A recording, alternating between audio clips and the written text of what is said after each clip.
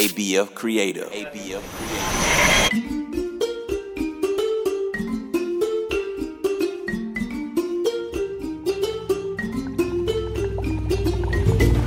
Hello, my little ones. My name is Miss Jojo, and you're listening to African Folk Tales. Hop inside my magical jeep with me as we explore African lands where animals talk and people fly. Are you ready? Get in!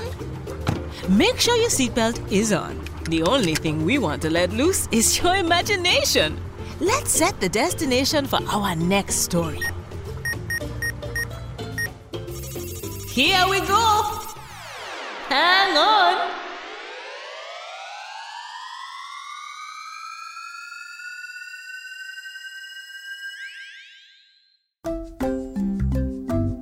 Today, our magic jeep visits a man named Chidi, who runs into a problem that his friend Bako helps solve. Make sure to listen closely for the bell. The bell will ring when I say the magic word of the story. Listen all the way to the end to discover if you guessed it correctly, and have fun! A man named Chidi lived far from his family. Because work always kept him busy, he hadn't seen them in many years. And so, when he finally had the chance to go on vacation, Chidi decided to pay his family a visit. Now, Chidi had a secret. Many years ago, he was gifted a magic wand by a mystical woman. This wand could transport him to any location in the world. All he had to do was tap it 3 times, say where he wanted to go, and when he wanted to return. Chidi didn't want to bring the wand along out of fear that he might lose it during his travels. So, he decided to hide it in a pot and put butter over it. That way no one would find it, and the wand would remain safe until he returned. Before he left, Chidi took the pot to his neighbor, Juma's house, and said, "Please keep this pot of butter for me till I come back." He did not say anything about the item hidden within. Naturally, Juma found this request odd. "Why do you need me to watch butter?" he said. "What is so special about it?" "My house gets too hot in the summer," Chidi said. "I don't want it to melt and go bad." This sounded reasonable to Juma, so he agreed. Juma took Chidi's pot into his home and promised to keep it in the best condition. Chidi, who had already tapped the wand and told it what to do before hiding it, quickly ran to the docks. So nobody would grow suspicious, he pretended to board a boat. When no one was looking, a gust of wind picked him up and magically transported Chidi away. Soon, a month passed. Then 2. But Chidi hadn't returned from his trip.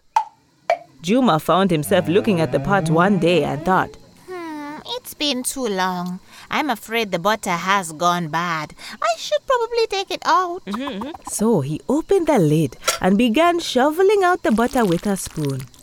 As he dug, he noticed there was an odd stick underneath, one that sparkled like nothing he'd ever seen before.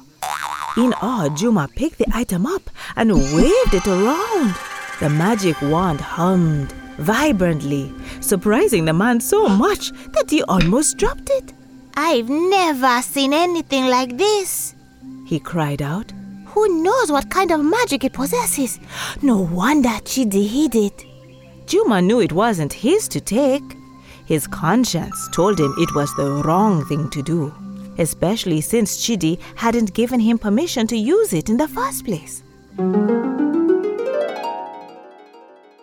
Do you think Juma ended up keeping the wand for himself?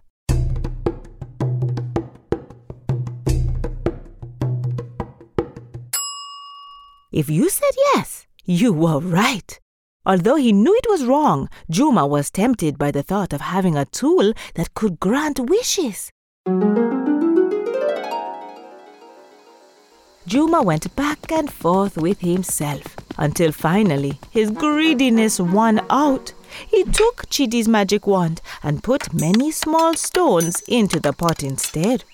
Juma then put the butter back in so that it covered all the stones. A week later, Chidi finally returned from his trip. He was in a great mood after seeing his family and eager to retrieve his magic wand. So he set off for his neighbor Juma's house to pick up his pot.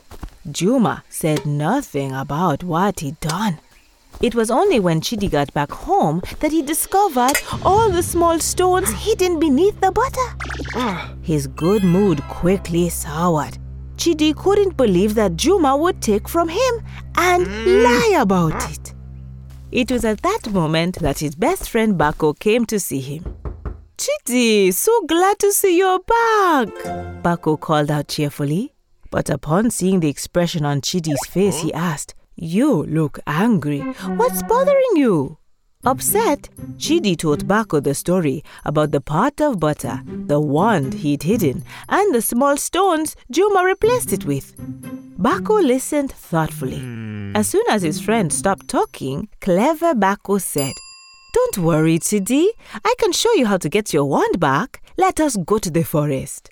And the two friends went to the forest, where they caught a monkey and brought it home. "Now you go to your neighbor and say, 'Please let me borrow your horse so that I can pull my cart when I go to the market,'" Bako told him.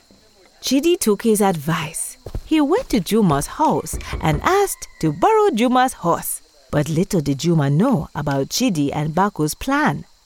Instead of going to the market, they took the animal to Chidi's house and led him into the barn to rest. Bako said, "Now go back to your neighbor with the monkey and say, 'Here is your horse.' That should teach him."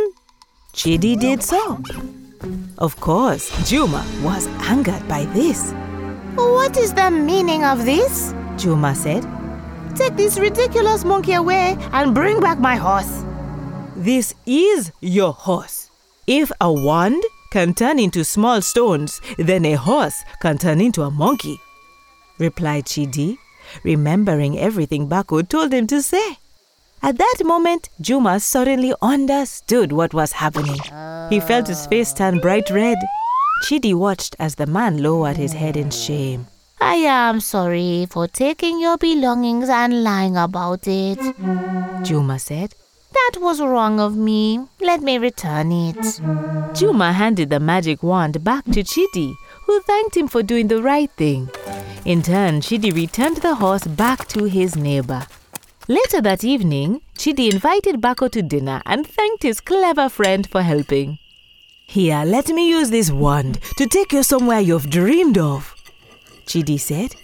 "It's the least I can do after everything you've done for me." But his friend refused.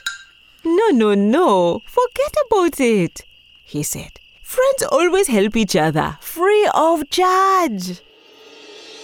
And so the two men ate their dinner together with high spirits, grateful for their friendship. And though Bako insisted he needed no reward, Chidi thought it best to show his friend how much he appreciated his loyalty. So after they ate, Chidi surprised Bako with a wonderful trip to the ocean, where they enjoyed wondrous sights and beautiful beaches.